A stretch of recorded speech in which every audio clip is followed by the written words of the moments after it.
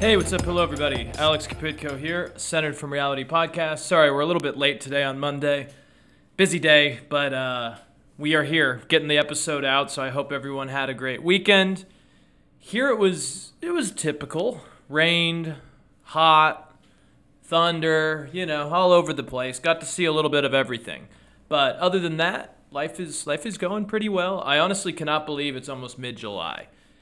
I always say that once the 4th of July hits, everything else just kind of flies by. And I guess it's weird because usually during the summer I've been just working, not doing classes. And doing classes, you just don't, it just feels different. It doesn't feel quite like summer. But I guess, that's just the way life is. So got to get used to that. But anyways, first off, it looks like Cipollone is going to be, well, he's already testified for the January 6th committee. But it looks like tomorrow during the hearings, they're going to play some of his testimony. I'm really curious to hear what he has to say because he is the White House counsel. He was in the room during the chaos of January 6th. He definitely knows what Trump has to say. And so I do wonder if this is going to help out or do anything or provide any more damning evidence. I think it's pretty clear at this point that Cipollone is not a huge Trump ally at this point. Like, I don't think he's going to fall on the hand grenade for Donald at this point. So we're going to have to see. It's going to be interesting. There's always something going on. I actually want to focus today on basically a new draft to create a new constitution in Chile and why I think it's an awful idea and it's a learning moment for other places that say we need to recreate a constitution. But first, I wanted to start with Ukraine. It's looking like, I guess you could say Russia's getting more desperate. Again, they keep putting out numbers. Now I've seen numbers like 20,000 to 25,000 Russian troops have been killed. I'm sure the Ukrainian numbers are getting extremely high as well. I mean, I just couldn't imagine that they're not, you know what I mean? And it is looking like Russia's getting more desperate, or at least less discriminatory on what they're hitting and what targets they're going for, because in the last 2 days, at least 6 people have been killed and dozens injured by a Russian strike on an industrial area in the city of Kharkiv, which is not doing well by everything I've read or gathered. Also, the death toll from a Russian attack on an apartment block in the Donetsk region has risen to about 30 people, and that's according to emergency services. I've seen that there's just awful fighting also going on throughout the country. I was just reading right now that in the Sloviansk region, there's also major advances of Russian forces, which is in the south of the country. Also, according to CNN, Antony Blinken has basically been in kind of harsh talks with China for supporting Russia after he met with the Chinese counterpart Wang Yi for more than 5 hours on Saturday. And China's prospering off of this cheap gas. So is India. Also, the Nord Stream pipeline actually closed for maintenance today. And France and Germany, as I've already talked about before, are very weary over this reduced Russian oil supply, gas supply. And I totally understand it. I can understand why they would be struggling with that. But again, things are not looking up. Also, I have seen some experts express concerns that these new bombings that we've seen may kind of signify that Russian forces are running low on their more precision-based technology, their precision missiles, and are now relying on less discriminatory measures, which means they'd be hitting more civilian targets, maybe accidentally even. Maybe they're aiming for one place and they end up hitting a hospital instead. Maybe they're aiming for some military target and they hit a school. You know what I mean? Like, if you're using really shitty technology and really inaccurate missiles, it's more likely you're going to hit civilian targets by accident. And if this is the case, this actually does bring up some other worries. Basically, my biggest worry would be that they could accidentally hit a target across the border in Poland or Romania, right? We have to remember that Poland is really close to places like Lviv in Ukraine. And if the Russians are now just acting careless with the missiles, there's a worry that they could get across the border and either hit some sort of military garrisons or some sort of NATO ally targets, and that would definitely escalate things. I really worry that we need to start finding some way to get talks going because we're in this game of chicken that is not good for the global economy. It's not good for fuel prices, and it's just leading to a lot of death. And at this point, what for? You know what I mean? Like, and I still think we need to be there to defend our Ukrainian allies. And if they need help and if Russia keeps being aggressive, obviously we can't just go away and back out. But at the same time, like, this is just getting ridiculous in my opinion. Also, I've been noticing that it's wildfire season in California again. There's some beautiful sequoias in Yosemite Park that, are some of the oldest trees in the world, very famous trees. And I guess there's a forest fire that is getting very close to them. So I was reading this morning that they've actually installed their own sprinkler system around some of these trees. And there's an old cabin deep in the woods that they've covered in a protective foil as well. Never what you like to see, I mean, it's kind of been a ticking time bomb in California for a long time. But, I grew up going to Yosemite. I think I'm more of a Yosemite guy than a Yellowstone guy. I think Yosemite's an amazing national park. And it's a shame to see that all these beautiful places are just being more and more at risk. And you just have to wonder, like, how much longer do some of these places have? So I've been following that a little bit too, and it's really, really sad. No good news there. The last thing I will also add is that looks like Steve Bannon is going to be testifying. He's he's been all over the place. He's pretty much been in contempt of Congress for a while. He's been avoiding any hearings. He's been avoiding testifying. I wonder what has changed. We're going to have to keep following that, but they must have really threatened him legally, is my assumption. So, fun stuff. We're going to have to keep that updated. But yeah, tomorrow the hearings are back. We'll have to see if there's any new revelations.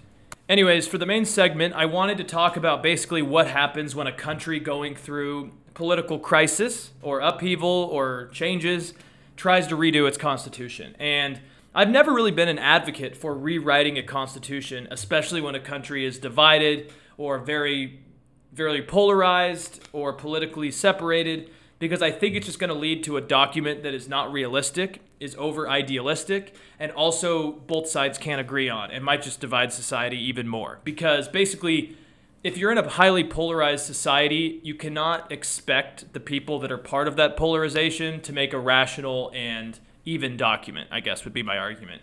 And before we get into this, basically let's just say that Chile right now is working on drafting a new constitution, and it's a ludicrous document. But before we get into that, I want to give some background. On the old podcast, we covered the chaos basically that occurred in 2019 and went into 2020, especially once the pandemic happened.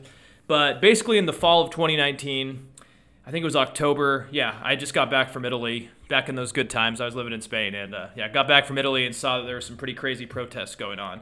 But there were nationwide protests, basically on a myriad of issues. I would say the key ones, though, were involving transportation fares. There was a huge increase in transportation fares, and so people were going to metro stations. They were sneaking on. They were avoiding paying fees. And I remember reading that for a person making minimum wage, basically a week's worth of transportation to and from work could cost about 21% of their salary. Sorry, we got some fire trucks out there. But anyways, yes, that's pretty bad. About a fifth of your salary was going towards transportation if you were making minimum wage. And so people were rightfully pissed off, right? And to go into more detail, the protests were, I guess generally you could say, just about rising inequality that had really been left over from the years of the Pinochet dictatorship, and probably some flaws in their constitutional system that was kind of created during the Pinochet dictatorship. And the system, for example, had a very inefficient healthcare system. Electricity prices were increasing, inflation was high, and this is way before COVID. Privatized water was expensive and led to accessibility issues, and there were assassinations even of environmental activists. The education system was very unequal, especially in rural areas, especially in indigenous areas. And it had a privatized pension system, which was actually left over from the Pinochet dictatorship.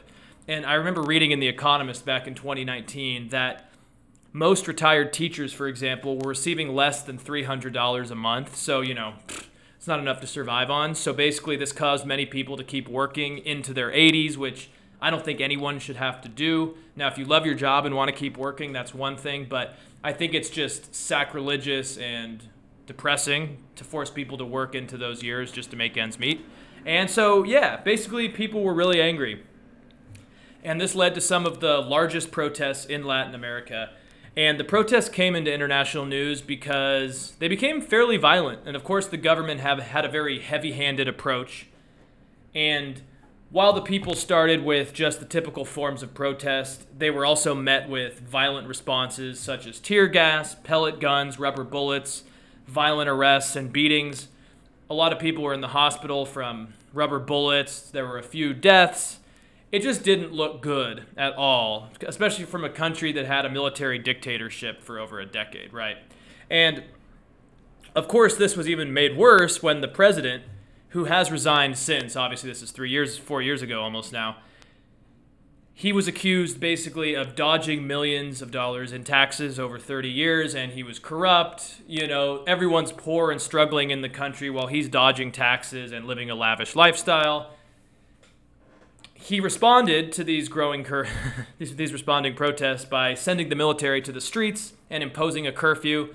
So it was a shit show, and this was rightfully a bad image, like I said, for the Chilean people seeing the military in the streets because of the parallels from the 1973 coup, where Allende was, well, I think he killed himself, but where Allende was thrown out of power and the military took over, and it was a really ugly political upheaval for a long time.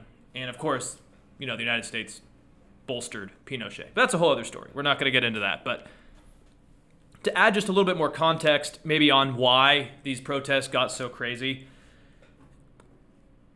the Gini Index, which measures inequality in the world, found that Chile ranks as the most unequal country when they were compared to a group of the 30 wealthiest nations in the world.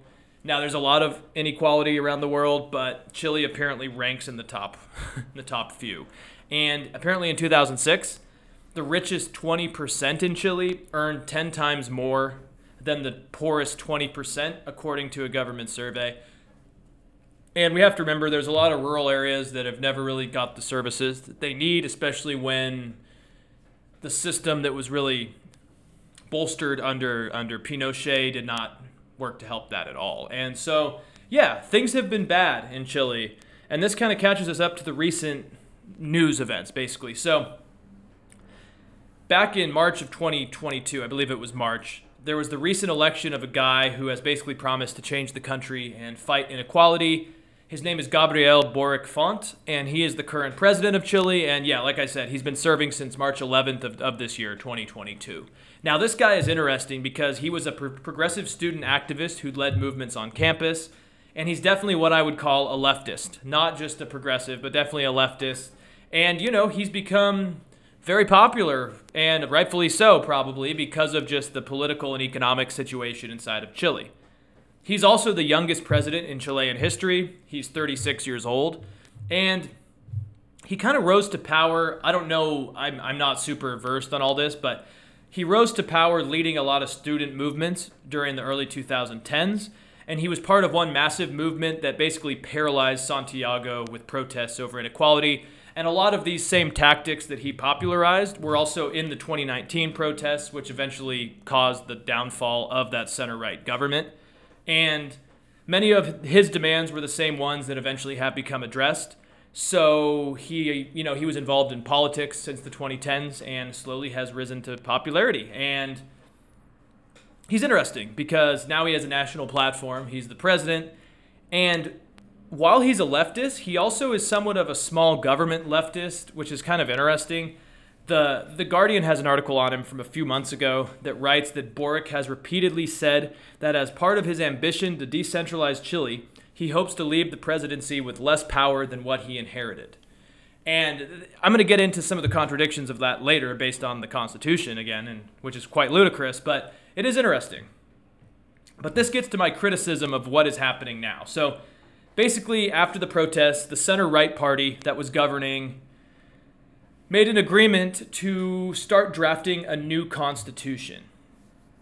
And in theory, this makes sense because the old constitution was adopted in 1980 under Augusto Pinochet, who was no democratic hero. So it's almost ironic that the Constitution to this day, though it's been amended a lot of times, is still the same one that when he was in power, because a lot of people disappeared. A lot of people died. He didn't like opposition. Allende and all the other leftists were demonized. Like, it was not an open society.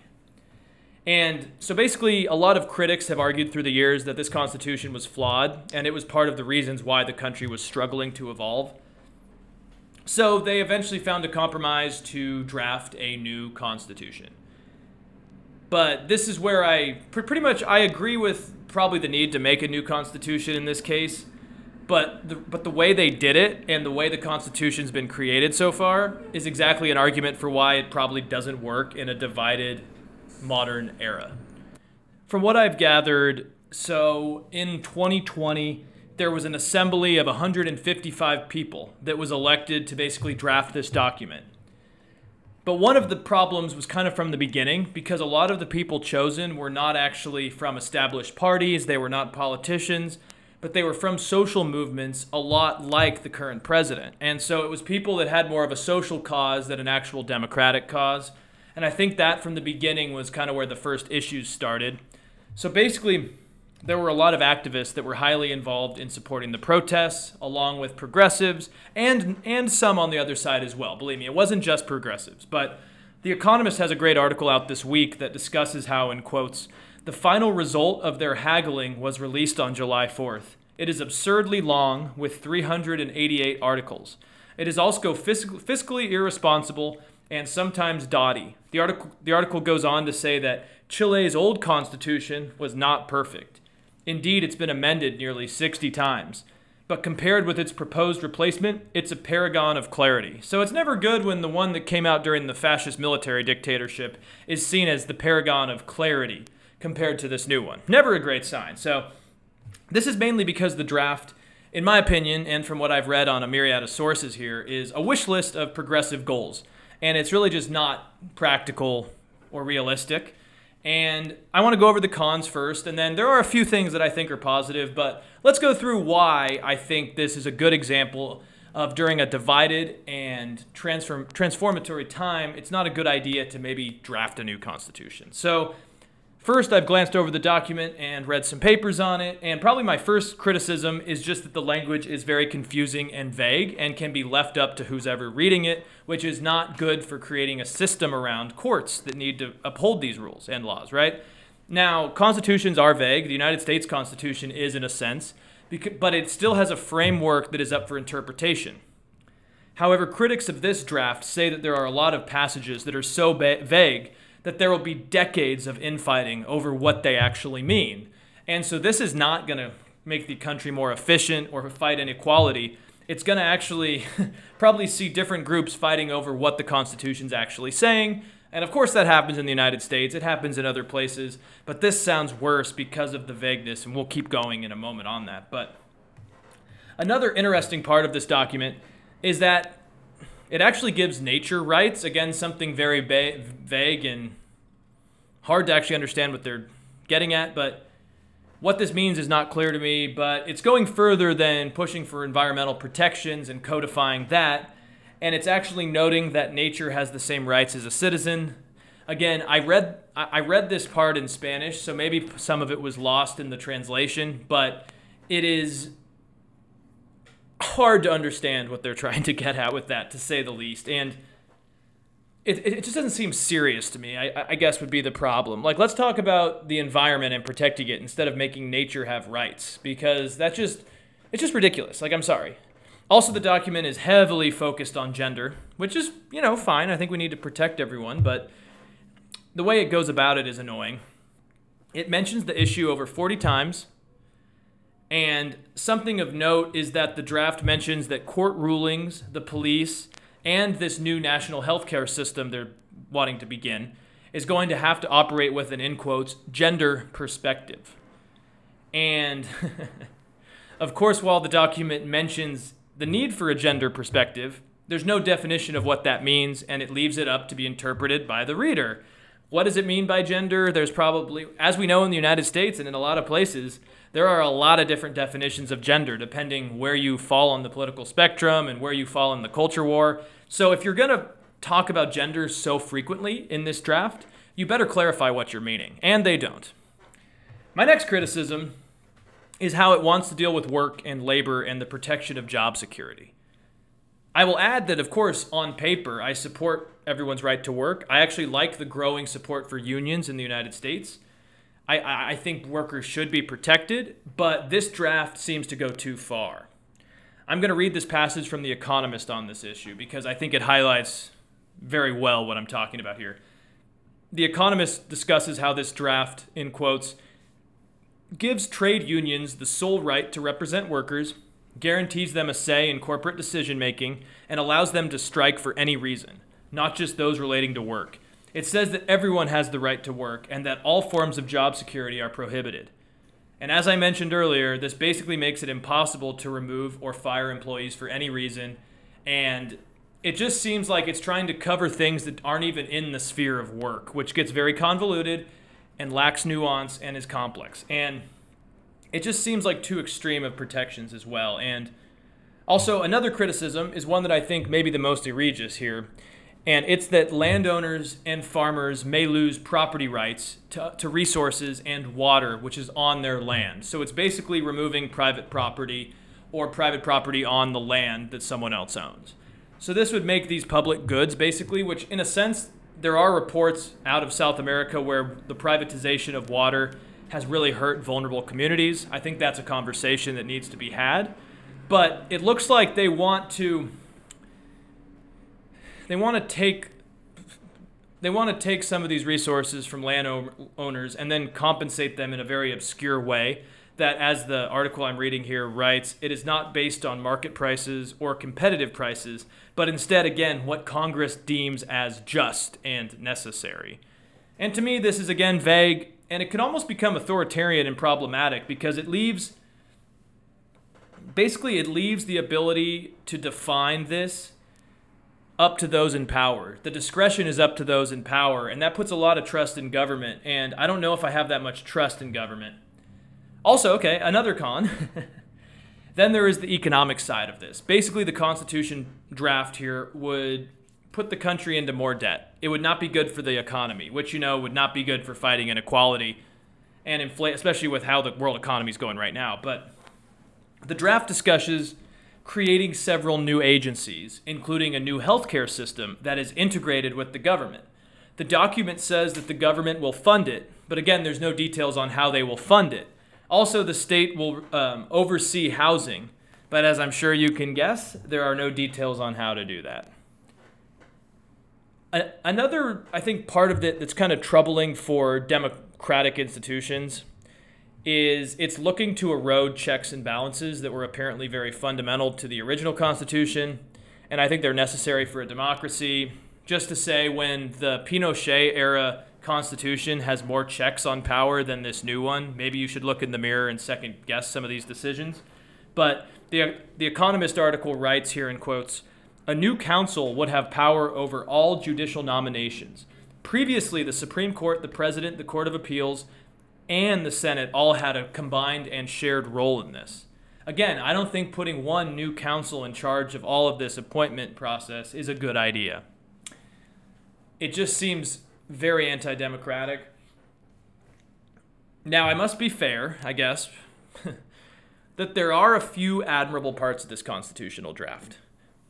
First, I do like what it wants to do with indigenous rights.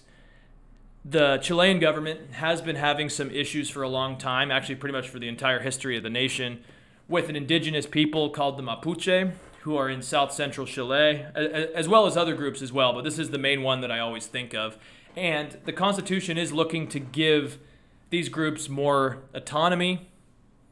Also, it's going to allow groups like the Mapuche to be taught in their own language, which I think is good to let them do that. But then at the same time, you have to say, is this going to divide the society even more when you have people learning in a different language? I'm not an authority on that. I don't know. But I guess it's good to give these indigenous groups their autonomy. Something else I do like about the Constitution as well is that it wants to send power back to regions instead of the central government. It would deregulate some programs too. Now, based on all the cons I told you about, that's almost kind of contradictory, isn't it? Because the Constitution, all the issues I had were these vague centralized programs the Constitution also wants. such as, the healthcare and news agencies and all that stuff. But then again, they also want to cut government power while they also have these new vague programs. Again, it doesn't make sense, and I think it would just be rife with potential abuse, honestly. That's what it seems like would happen to me. And so, yeah, that's what's happening right now. Again, it hasn't been passed yet. I haven't seen any new updates on it since this article came out and since I've read some other articles on it. But the reason I bring this up is because I think it's a good case study and lesson for others that live in constitutional systems. Because this is purely anecdotal, but I do have friends on both sides of the political spectrum, on both sides of the extreme in the United States, who want to rewrite the Constitution, or at least reform it in a more significant way because they seem to believe it's either outdated or they don't agree with the values anymore and they think times change, we need a new document. And I can understand the rationale behind that, of course, but my worry is that some of their ideas are so extreme that I wonder if the Constitution that they would want written would actually be better than our current one. Or would it just be idealistic, vague, and actually lead to even more erosion of our society? I'm not sure if I want reform that could be up to the whims of modern change and public opinion. You don't want public opinion and outrage culture and the culture wars driving a new constitution. And in a sense, I see that's what happened in the Chilean one. Not completely, but partially. Because this Chilean draft is based on drives for social changes, vague yet extreme views on how the government should fix long-lasting problems, and sometimes, it's just not that simple. And the University of Chicago Law School, that is, let me check, yes, the law school, has a really good point on this issue. It has an article that discusses why people should be hesitant to rewrite a constitution, and I kind of wish some of these people in Chile at least read these things, so if you are going to rewrite it, you at least know why people are hesitant. So, in quotes here, if not written well, a constitution can have a very quick shelf life, and more so, if it is written during a time of division and partisanship, it could be hard to take the same meaning away from the document, and both sides may have incentive to hide information or keep it vague. As I have mentioned, this definitely is what happened with the Chilean draft. The vagueness seems to be prevalent, and it could really backfire, especially if you have someone who disagrees with your values come into power. You want to protect future as well as present, right? And yes. Anyways, the article also notes that, in quotes here, trying to address the problem of incomplete information through drafting flexible framework constitutions may exasperate strategic problems of hidden information. Sides may not be upfront about the why aspect in the construction. This could make it harder for courts to carry out policy. And I think that's also a relevant issue, is basically you have these vague terms and basically giving nature human rights, or talking about having a gender perspective in your police and healthcare system, but not identifying it. This is going to cause courts to not know because of this hidden information and this flexible framework, and it's not going to be useful for a constitution. I will hit it across the head again, is you don't want to create a constitution during internal division, desperation, and crises. I don't think it will lead to something better. And as we have seen in Chile, I just can't imagine, say AOC being effective at making a constitution for all Americans. I also couldn't imagine Ted Cruz or Josh Hawley doing any better. I also want to add one more insight from the University of Chicago, because this piece was really well written, and like I've mentioned, I think it just brings up some good points on this. But in this different article, it talks about what makes a constitution effective and long-lasting. I'm going to read some of the criteria, and then why don't you think if the Chilean draft meets this criteria? So it says here, enduring constitutions share three important qualities that date back to the circumstances of constitutional birth. First, durable constitutions tend to emerge under conditions characterized by an open, participatory process. Conditions that encourage enforcement of constitutional terms. Second, durable constitutions tend to cover a wide range of topics, inducing the parties to reveal information and to invest in the negotiation process. Third, durable constitutions tend to be flexible ones, and that they provide reasonable mechanisms by which to amend and interpret the text to adjust to changing conditions.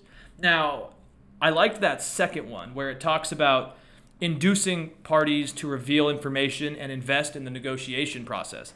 That's the key part where I think if you had a polarized society try to draft a constitution, I don't think the parties involved would have any incentive to actually invest in negotiation or to reveal information to one another or agree on terms. It's easier to keep it vague and use the flexibility of the document to your advantage. And I think that's why my concerns would be real with what's happening with the Chilean one. And so, again, now, one of the criteria for an effective constitution is that it needs to be able to adjust to changing conditions. And ours has done that relatively well. But I would also argue we've kind of realized the constitutional convention process is very hard. It doesn't happen. And also the amendment process has not happened in a long time. So our Constitution is not as flexible as we sometimes have hoped. But anyways, I just think during these times we need to be careful on thinking that it would just be easy to throw out the Constitution and start over. And that's kind of the same with the people who are like, oh, we need a revolution or we need to just completely reset everything. It's like, shut up. I don't think you understand what that would actually mean. And I don't think when we come from the ashes, the people that would want to run society would do a better job or should do a better job. And so, yeah, I think we just need to remember that the radical rhetoric sometimes is insane. And good luck to Chile. Hopefully there's some reforms made to this current draft, but we'll have to see. Keep you guys updated. But anyways, I'll be back on Wednesday. You can find me on Apple Podcasts, Podbean, iTunes, YouTube, Spotify, all that jazz, as always. And I have to say, I have the TV on in the background here. I just looks like I don't know what's up with the airline industry. Well, I kind of do know what's up with the airline industry. It's a mixture of corrupt airline companies. The secretary or the transportation department has not really pushed back on them. And, we have the pandemic shortage where the bailouts were supposed to, help keep the airline industries afloat. Instead, they just got people to retire based on loopholes, blah, blah, blah. I could go on all day, but I'm watching, I guess, a Sprint Airlines plane caught on fire landing in Georgia, Atlanta, Georgia. It's just like every day I see something involving flights, and I'm like, God, I don't want to fly right now. But anyways, have a good rest of your day. Bye-bye.